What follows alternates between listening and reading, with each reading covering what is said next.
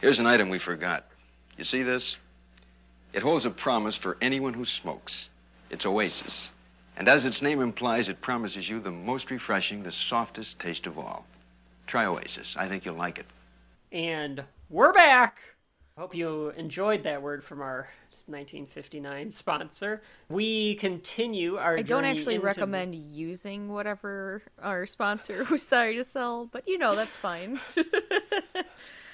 I mean, coincidentally, neither would Rod Serling. I was telling you off air about that. There's an interview on YouTube. If you can go, if you just type in Rod Serling interview with Mike Wallace, it's hilarious because it's his interview, which I've gotten some of the information that we talked about in part one, where he talks about how he hates censors and stuff like that. And you can tell, I'm surprised he's so forthcoming because he's talking about how much he hated writing snake oil salesman crap for the radio and stuff like that. And it's just wow, he's really but I think that speaks to the fact that at that point, one, he didn't care because he thought that he was kind of a made man, and two, that he was a radical for the time, which comes through in some of these episodes. Yeah, it does sound like he is kind of a radical, but it is funny that he also just didn't want to be like that salesman, which, in this second episode of the Twilight series, we do have a salesman. Wow.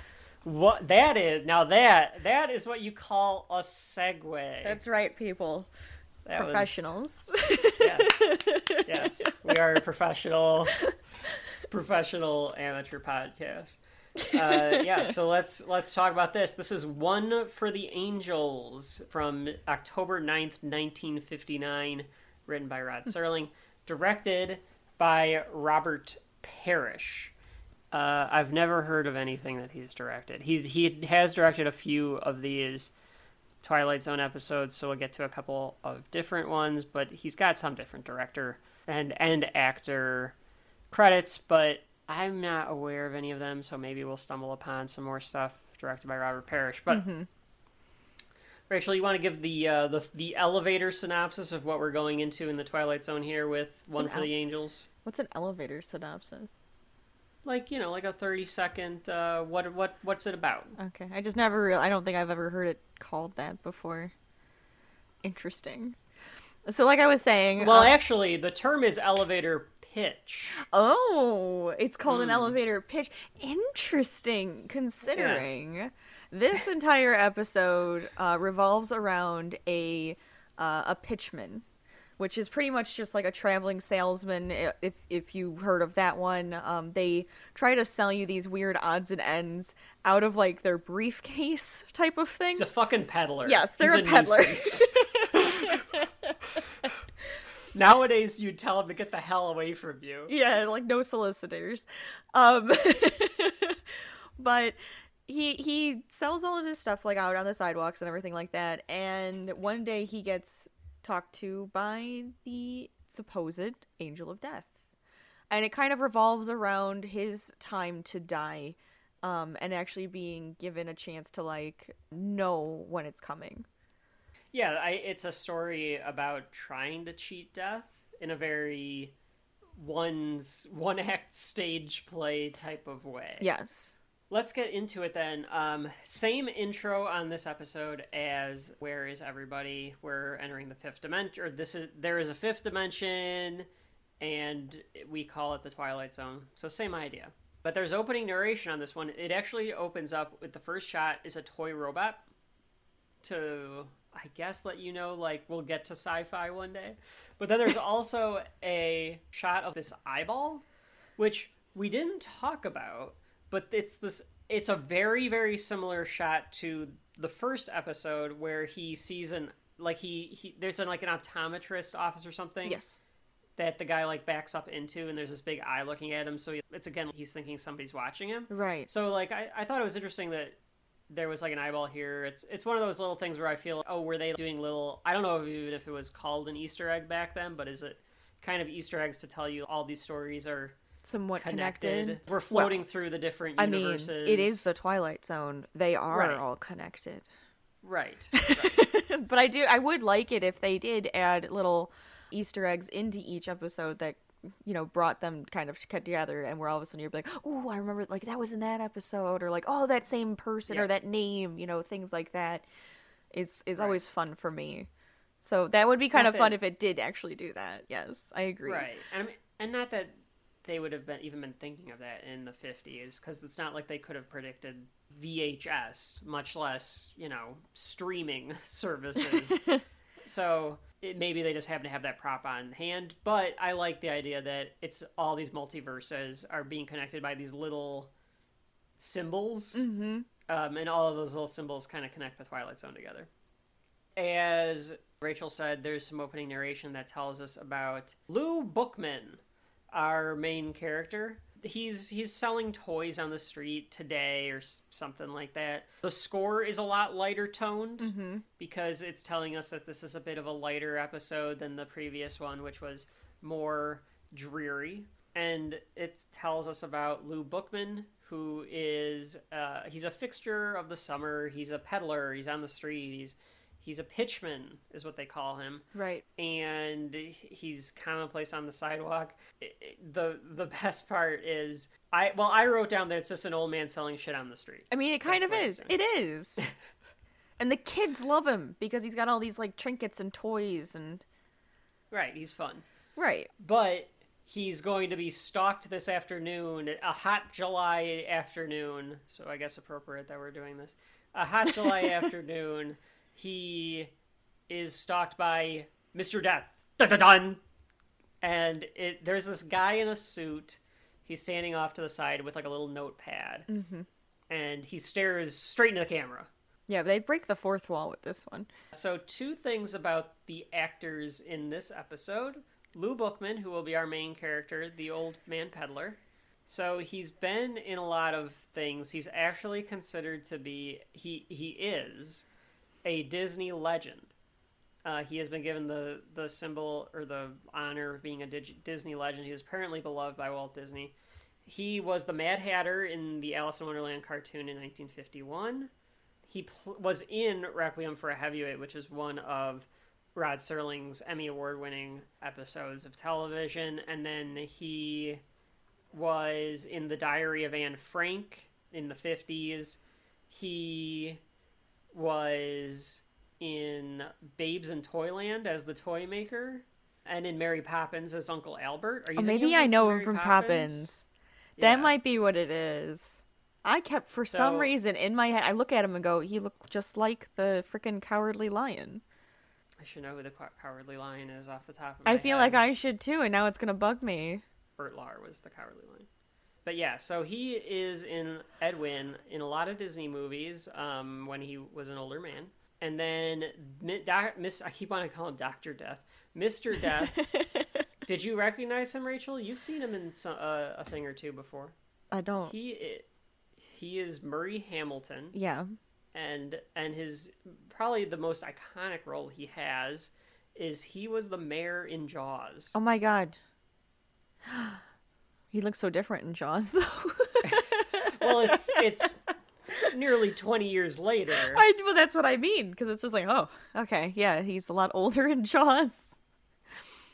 Yeah, for sure. I didn't recognize him either, but in looking up who the actors were, I was like, oh, he is the mayor in Jaws. Like, you see it once you think about it, but you don't think about it, because he just looks like 1950s guy. Yeah, he really does look like just 1950 guy. I mean, so does Rod Sterling. Or Sterling. Rod Sterling. Rod Sterling. Yeah, Rod Serling does look like 1950s guy, too. Right down to the Pall Mall cigarette and the... right. And all the teeth are like... Yep, that's what I was getting at. Yeah. That's great. So, what happens here is we get the Mr. Death is stalking him, goes to a commercial, and we come back to a commercial. Lou's done for the day, and he's going up to his apartment, and all the kids in the neighborhood, they all like Lou, because like you said, he just gives away toys. Now, he only gives away 2 toys. Do you think that he, like, rotates it? Because he gives one to Maggie, and he gives one to some other boy. Mm-hmm. But he doesn't give one... There's, like, 8 kids there. Right.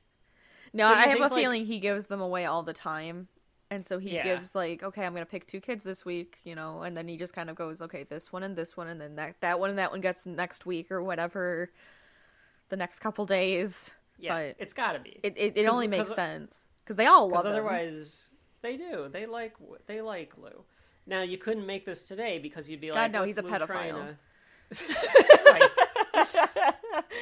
Instant pedophile profile right there. He would have a weird van too that he would be selling stuff out of. But hey kids, you want a toy robot? It's in the back of my van. Horrible. You want one of these little helicopters? It's in my van.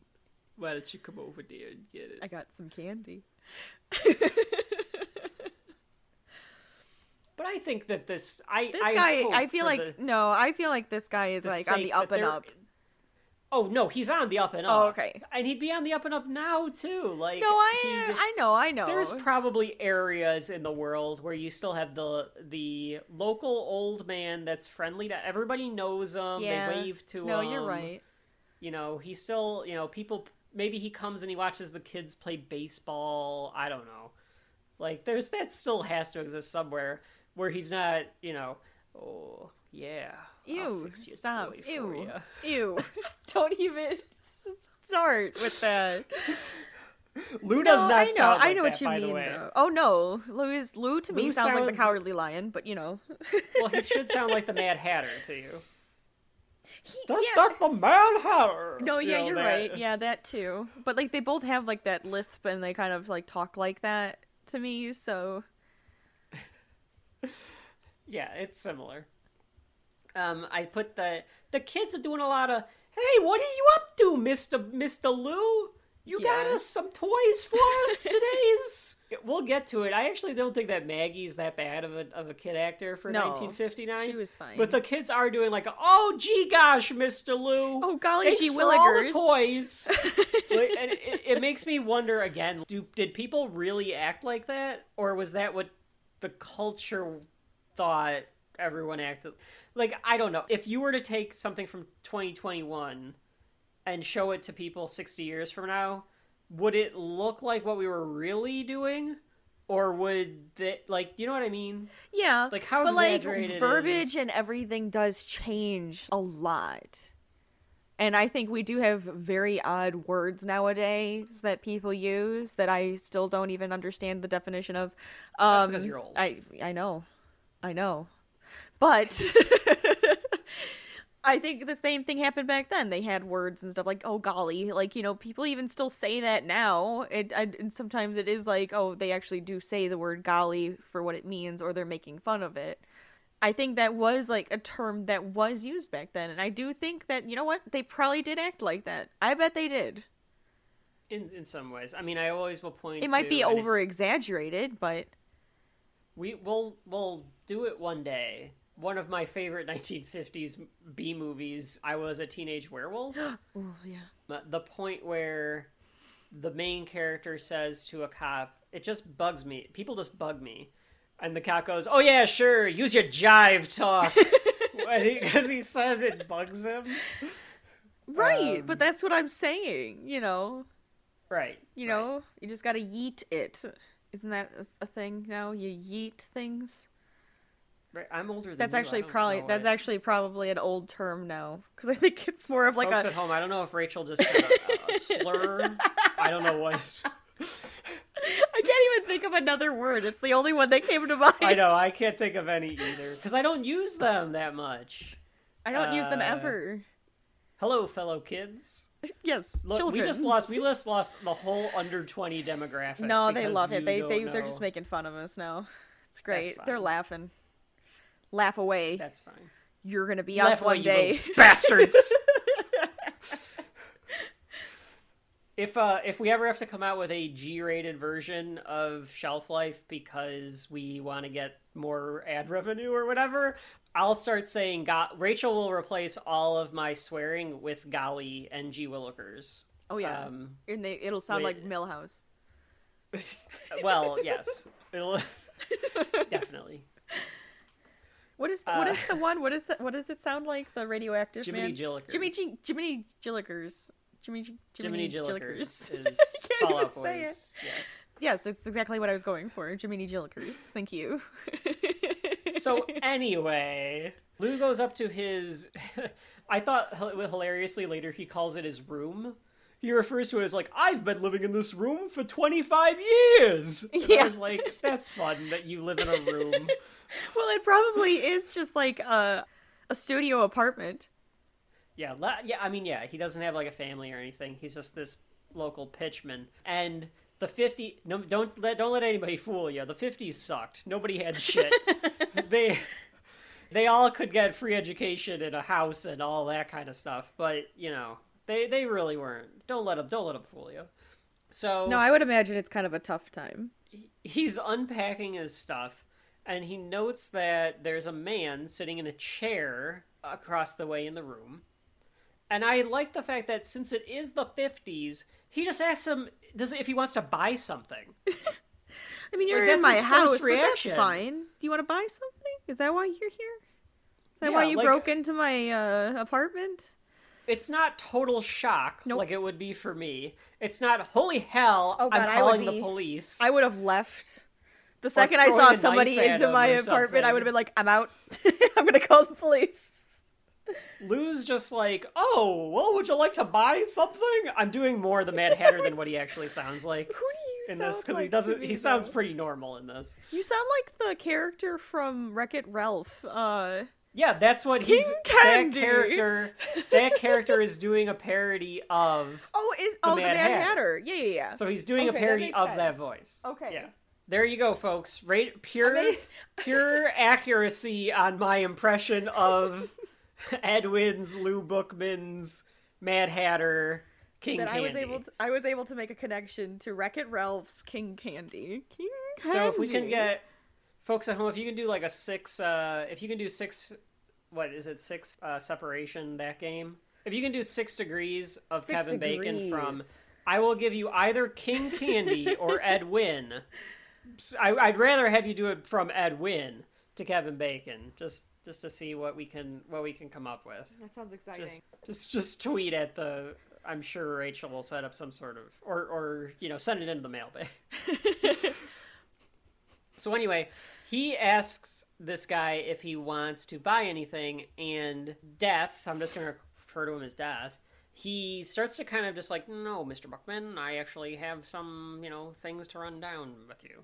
So he starts running down Lou's life. I wrote down, oh, Jesus, he was born in 1890. And that's okay for this timeline. That makes sense. It makes that sense. An old man was born in 1890, and I was like, "Good Lord!"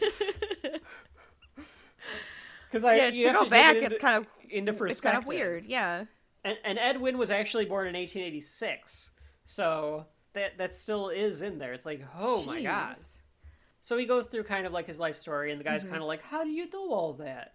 And then Death informs him that he is going to make his departure at midnight tonight. Well, here's the stupid thing though. This Death character just expects him to know what that means.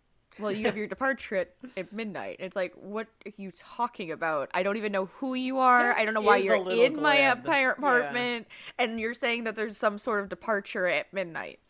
Thanks. Well, Death seems to be a little. I mean, I'm sure it's very tiring obtuse job, and I'm sure that he is sick of having to explain this to every person.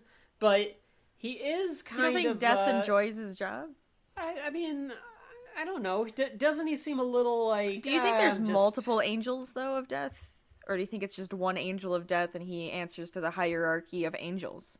Well, if it's like Saint Peter. So do you think his direct supervisor is Saint Peter, or do you think he's got like there is a Death and he's just one of the deaths? Well, I'm thinking that there's a Death, right? The angel of Death, and then he has his little angel minions that he sends out to do, So this is just some like guy? No. He's still he's an angel of Death. He is a angel of Death.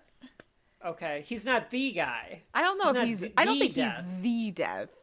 So he's just another salesman too. He should have a little bit of sympathy. One from one salesman to the other. Yeah, so like have a little bit of sympathy. I don't know. It could also be a Santa Claus situation where he's everywhere at the same time. Right. And he's just giving you a face that you feel more comfortable with. Which I could understand that Bookman, that this guy, so now he's a little put off because Bookman's giving him a hard time. But to your point, like, why would anybody believe that he's Death right away? Right. I mean, you didn't even explain it. He didn't even say who he is. He just said, okay, I know all this stuff about you, and your departure is at midnight. All right, cool. Where am I going? Are we going to the Bahamas, to Fiji, or whatever? I don't know. He's going to the Zandu Nation. Or no, not Zandu, Zulu. Zandu. But before he can question what that means, what his departure means, Maggie walks in. And she says that one of the toys is broken. It's like a little toy robot. Mm-hmm. She was just playing with it wrong, I guess. But he fixes it for her. And he's like, oh, this guy over here is asking me a bunch of questions. And Maggie's like, what guy, Lou? Is this a game? Well, hello, sir. Game. And then she just I thought it was fine. She's like, adorable. for what she's being asked. Like, right. I thought it was like, all right. Oh, are we playing a game? Yeah, because it's like, oh, Lou. It's just so you. Lou. Which I guess there's also a standing after dinner, he lets them play with his unsold merchandise or something. Yeah. Is that kind of what you gathered from that too? Because he was like, I'll see you all after dinner. Yeah. It sounded like they get to like play with all the toys after food. Maybe that's why he gave them, here's just a couple that you guys get to play with, but then you get the rest of them after dinner. Yeah, maybe that's what it was. I don't know. But yeah, it seems like he's planning to go back out there. Or back outside, or like give the kids something else to do, or he just he clearly cares for the children that I guess live in the neighborhood or live in the same building, right? As he does. So Maggie leaves, and Death is basically like, she can't see me, Mr. Bookman. The only people that can see me are the people that are coming with me, right? Or that I'm here to take with me. It's at this point, and I am about to say something that this may cause you to observe too much into the episode. It's one of those things like where once I saw it, I couldn't unsee it. Okay. So I'm about to say it, so skip ahead like a minute and a half if you don't want to hear this part. And then when I looked it up, I realized why I was seeing it, and I'll say that too. Ed Wynn, as Lou Bookman, is shaking a lot. Did you notice that? I thought he was just nervous. So I wondered that too. Or I was like, is this a character trait, like a character choice, an actor's choice?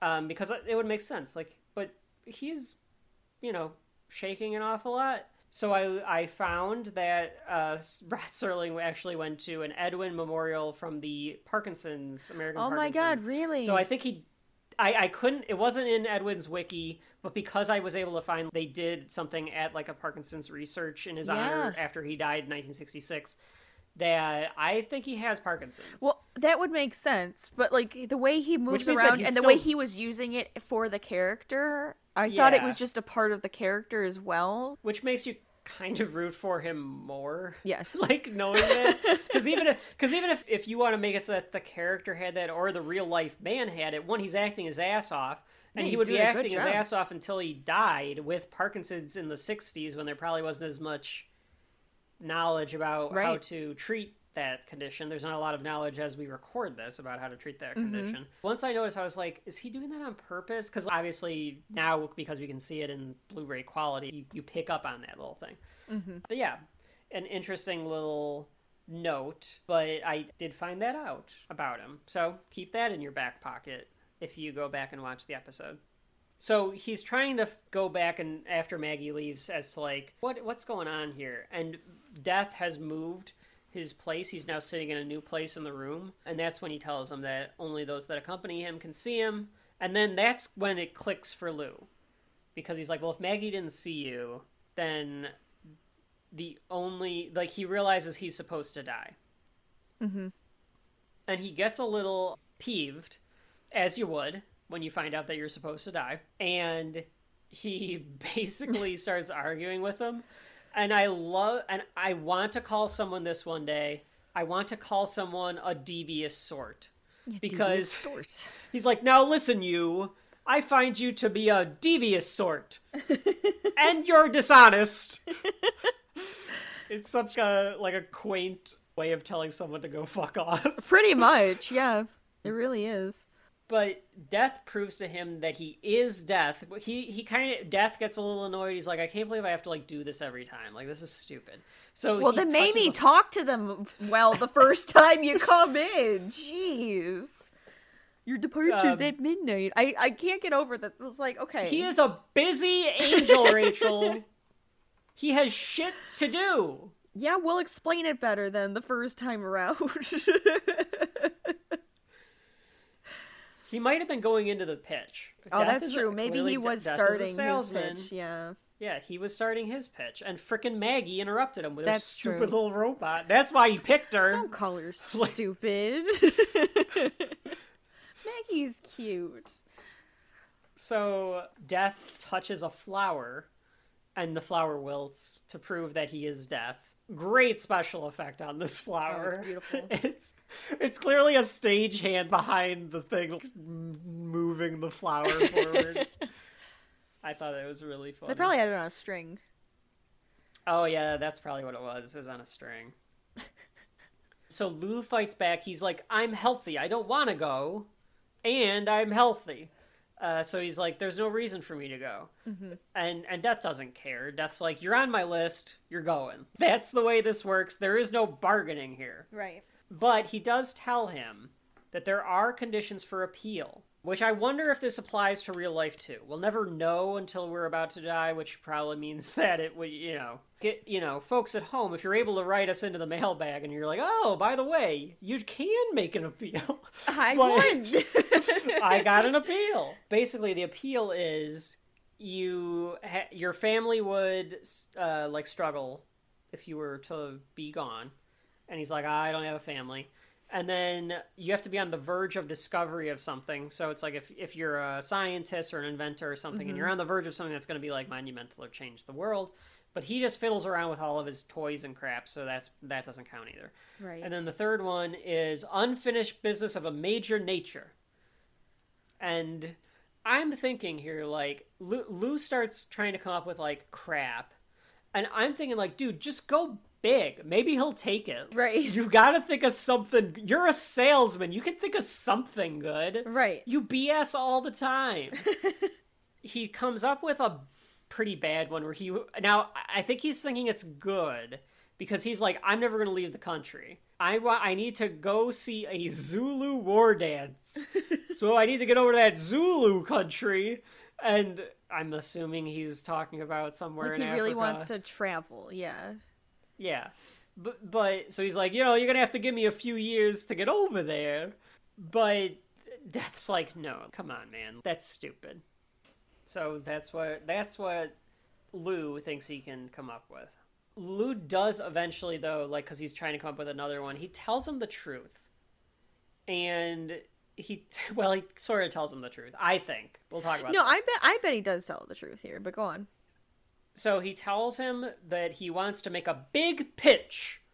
A one for the angels. And I was thinking, oh my god, is this going to break into, one of those MST3K shorts about selling bread? It just felt one of those where it's going to break into, this, you see, I'm going to make Lou Bookman the best chicken salesman in the country. That's what it felt like it could turn into. But he tells him that he wants to make a big pitch for the angels. Right. That's what he wants.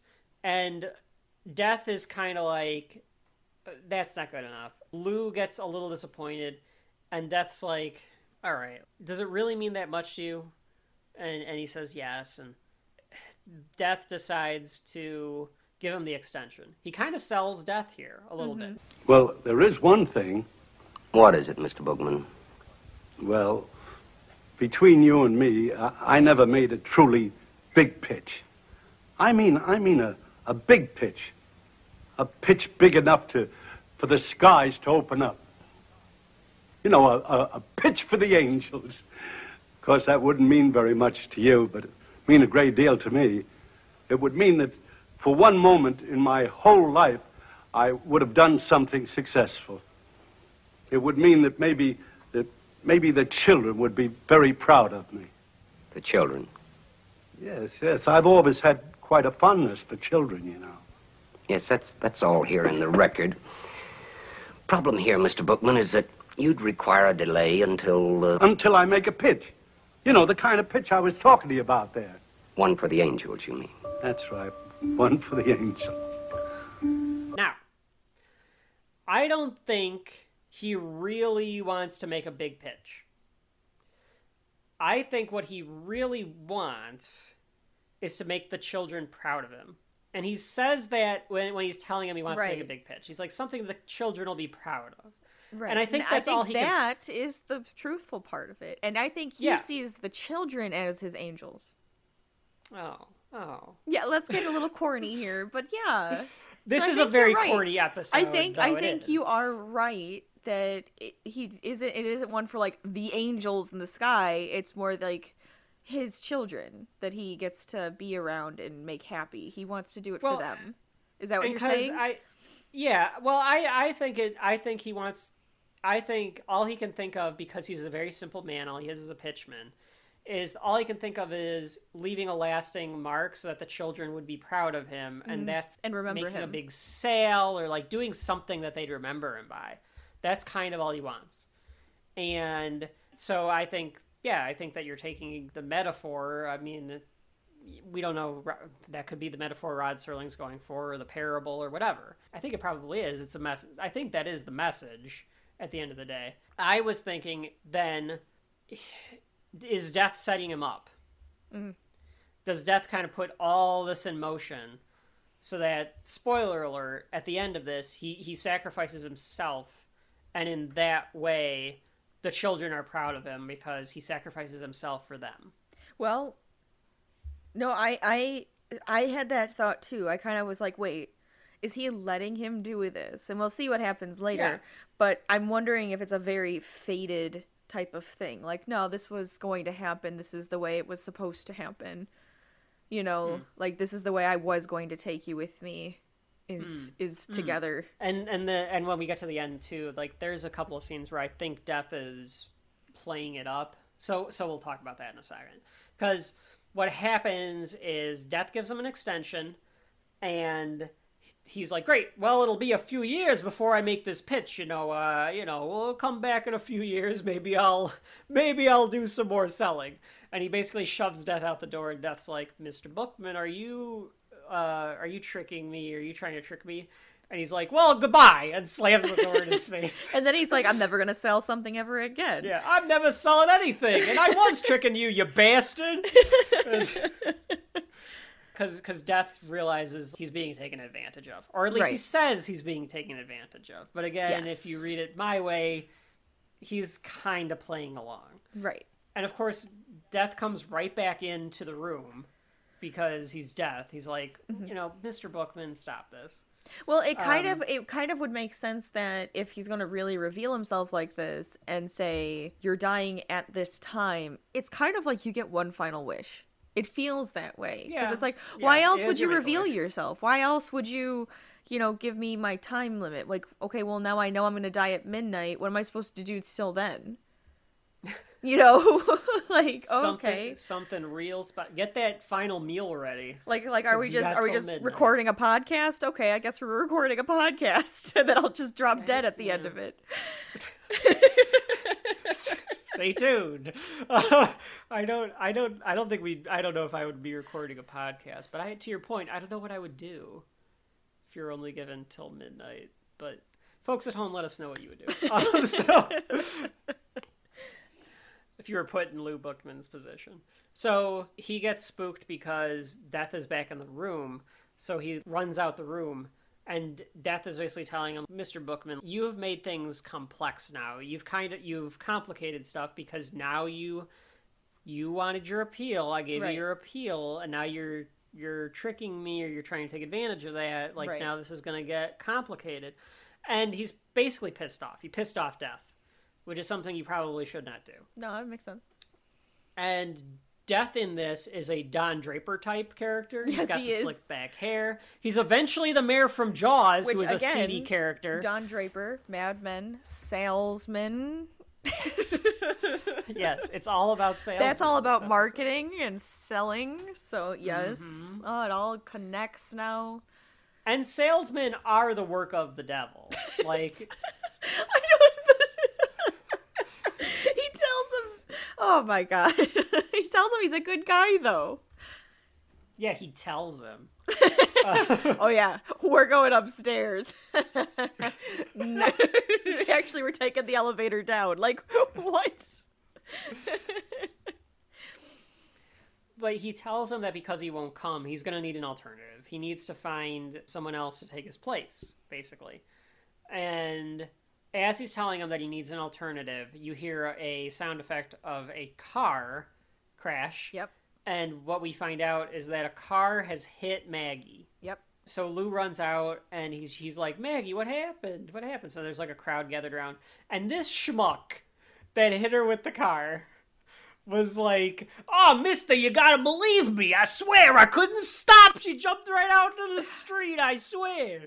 It was like, all right, asshole. Yeah, like, really. You're going to jail. Yeah, shut the hell up. Get out of Although, here. although, again, you know, when Lorraine's dad hits Marty with the car. Oh my god. So maybe kids were just getting... So maybe in the 50s, people were just getting hit with cars all the time. This is why they taught you to look both ways when you cross the street, because I bet kids were just running in the streets, God, like willy-nilly. Willy-nilly. Yes, willy-nilly, and golly gee, she gets it with the car. But I don't know. I want to know what happened to this guy. Because Oh no. if this guy, like, did this guy get set up? This Yeah, now poor he's schmuck? gonna feel guilty for the rest of his life, go to jail now, because he hit a little girl with his car. Well, Maybe. there's one of two things. One is, she wasn't he could have stopped, and he was the equivalent of texting in the 50s, so I don't know if he was reading the newspaper while he was driving.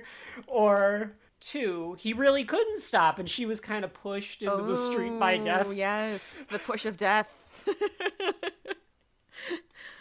Either way, this guy's getting the chair. He hit some little white girl with a car. Little blonde-headed white girl, yeah. Now, In the 50s. maybe he has money, but by his vernacular, this is just some Joe Schmo No, he schmuck. could have been a taxi driver, we don't know. I think he's a taxi driver. He's losing his license. He's becoming destitute.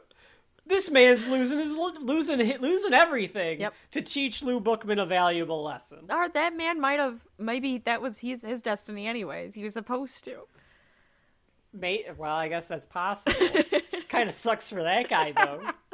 It was gonna happen either way.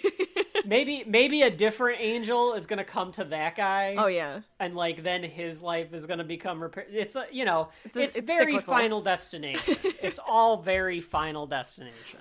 If it's not, I mean, like, in if Final you- Destination, they do get really fancy. So, I mean, this is kind of fancy in the way of getting his kill. getting his kill. If I kind of want someone to recut Final Destination with Marie Hamilton as Mr. Death standing in the background, like leaning against the wall.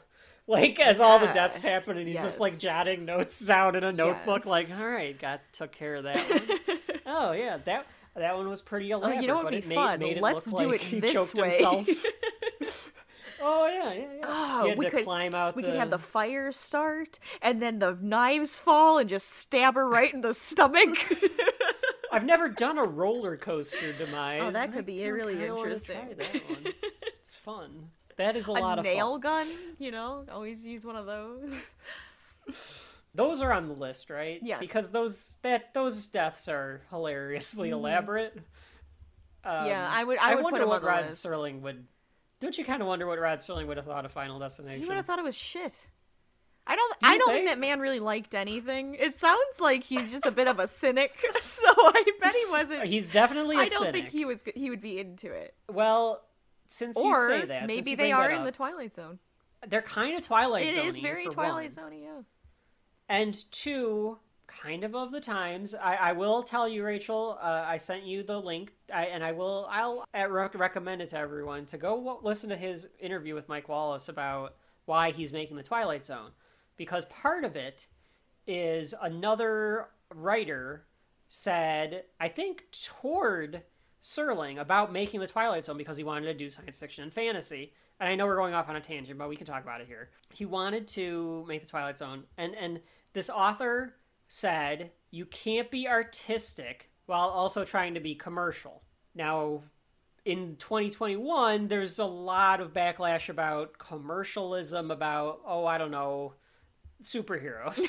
So, and about how maybe they're not the best form of art, and some of them aren't, and some of them can be. And his response is still relevant today, where it's like, you can be artistic and be commercial. So, I don't know, maybe he would be like, well, these are dumb. Like, it's not art, it's not really telling you anything, but it's fun. Like, I don't know. Like, he is a cynic, though. He's definitely a cynic. But I do think that, he also likes the Twilight Zone messages, and the Final Destination doesn't really have a message. Final Destination has no message. It doesn't have a message. There's no message in that. It's the grand design, I believe, is what they always say. I still want Murray Hamilton standing in the background. Oh yeah, that would be of amazing. Those scenes, absolutely. Shaking his head in displeasure at them getting off the plane, or getting away with it. Like, okay, gonna have to put overtime. And he just flips a page and starts writing more notes. Like, great! Now I have to write all their names down. I had them all in one bunch. It wasn't a big deal. My boss isn't gonna like this. The one thing that Lou does when he's on the street is he takes his jacket off and he puts like a pillow behind Maggie's head. And I was thinking, maybe don't touch her. Yeah, don't touch her. Maybe don't lift her head. I mean, nowadays you wouldn't do that. Absolutely not. Don't do that. Because you're gonna... Probably has whiplash, neck might be broken. Don't touch her. Yeah, she's... So in a way, maybe Lou killed Maggie. I'm just saying. But what we learn is, because Maggie kind of like comes. Oh, and then by the way, like, that's just the end of the show, and that death takes the girl, and that's the death takes the girl. Lou learns a very valuable lesson about not trying to trick death. End of the episode. Scene. No, of course not. End scene. No, it's not that cynical. That's nihilistic. It's depressing. But Maggie kind of goes like, "Who's that, Lou?" And he's like, who? And she points to Death, and she's like, that guy. So now Lou realizes that because she can see him, that she's been the one to take his place. Right. She is now on his list. Not our list. His list. So he walks back up to Death. I got it. I'm sorry. That took me a second. I'm sorry. Everyone laughed that's listening. It took me a second, because I was like, not our list. Oh, our list! Add Maggie to the list. Just Maggie. Maggie, episode 2, The Twilight Zone, 1959. Did Maggie ever become something? I was about to look, actually. Donna Dillaway. That was her name. It looks like everything stopped in 1978. She's got 16 credits. She was in Leave It to Beaver. There you go. A little here and there. Yeah. My Three Sons. Yeah, so some TV stuff. Right. So Lou walks back up to Death and he's like, look, forget the deal. I'm ready. I'll go. And which is a total, once he kind of realizes the ramifications of his actions, he's like, okay, fine. If it needs to be somebody, it's going to be me. Don't take her. Right. I mean, if Death would have explained that, then he would have just known, but whatever. Oh, yeah, but he's got to learn a lesson. I know.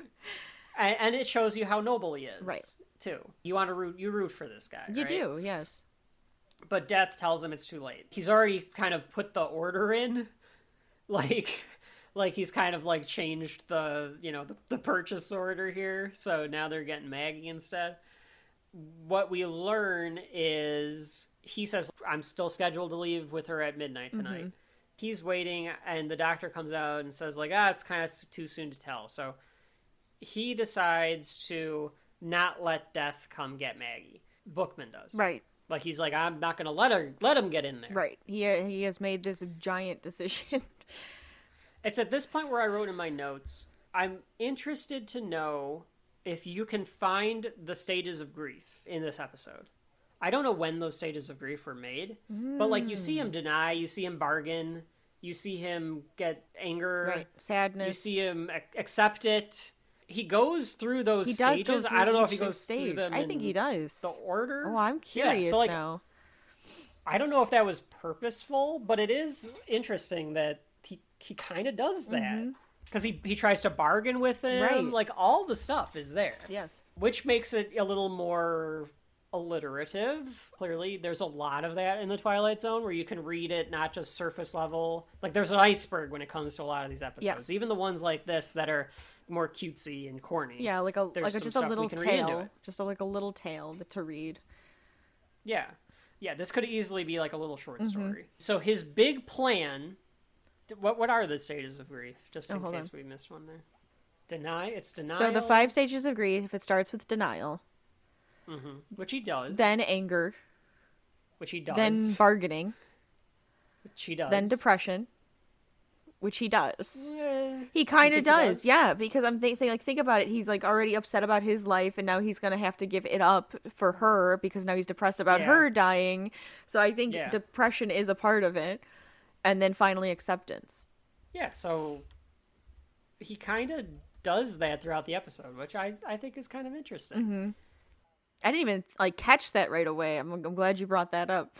Well, 'cause, I mean, it is easy, like I said, to do these kind of things with these episodes of the Twilight Zone, but again, the theme of death and that kind of stuff, because of Rod Serling's experience in the war and everything, it kind of comes up a lot, and it is interesting to find these little things. That's why we're here. That's why we're telling you these stories. That's our point. Right. We're storytelling in our way and kind of trying to give you a little bit more to look at when you're looking at these. Right.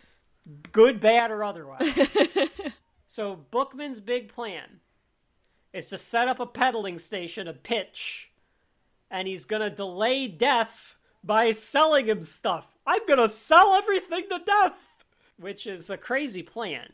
It's extremely corny. Oh yeah. So Death comes back and he's like sitting on the stoop because he's like, oh yeah, I gotta get in there by midnight. And he's like, you're setting up a pitch right now? Like, it's the middle of the night. Right. And Bookman's like, oh yeah, I sell some stuff. And he's selling ties. He's got like a bunch of ties.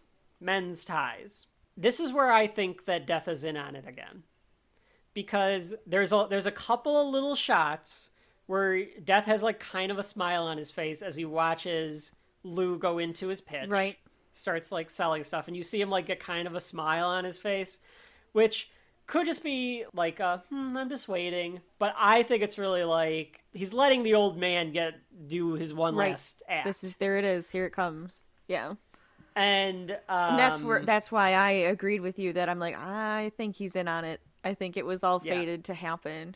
Well, and the other thing about it is, so he starts trying to sell Death a shirt tie. Right.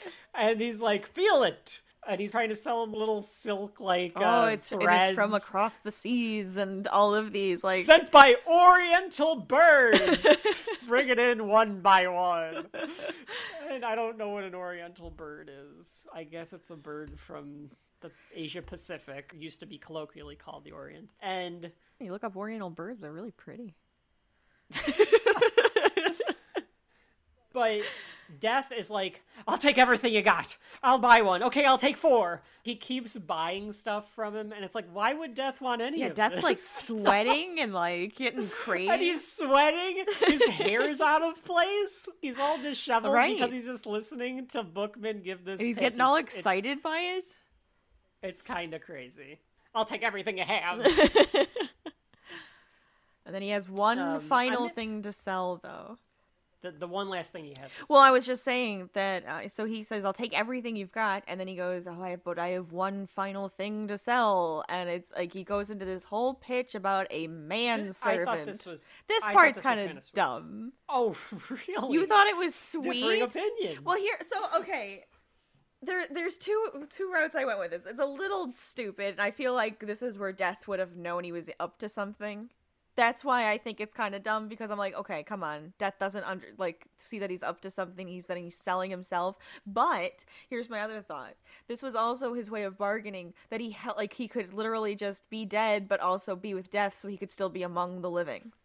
That he would actually become the manservant, be like helpful to Death, and still get to kind of do his thing in a living sort of way. I took it more as, because he says he eats little, he needs little, he rests only occasionally. I thought he was saying, like, I thought he was literally, I guess not literally, but I thought he was selling it, take me and not only will you be able to take me to the afterlife, but I'll assist you. Well, that's what I'm saying, and yes. And so instead of just taking Maggie, take me and I won't even go to heaven. I'll just follow with exactly. you. I'll help you, and I'll be a part of your team.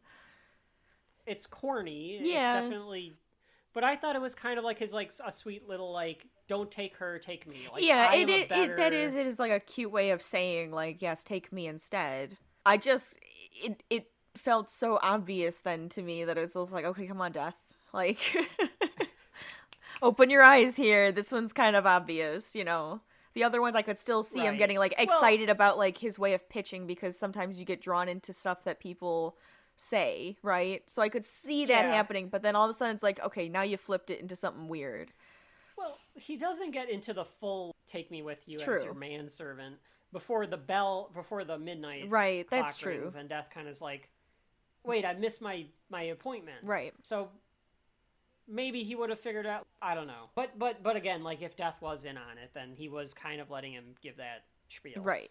But the bell tolls, and the little girl's going to live because he misses his appointment, which Death acts like that's never happened, and it's going to unravel the space-time continuum. Right.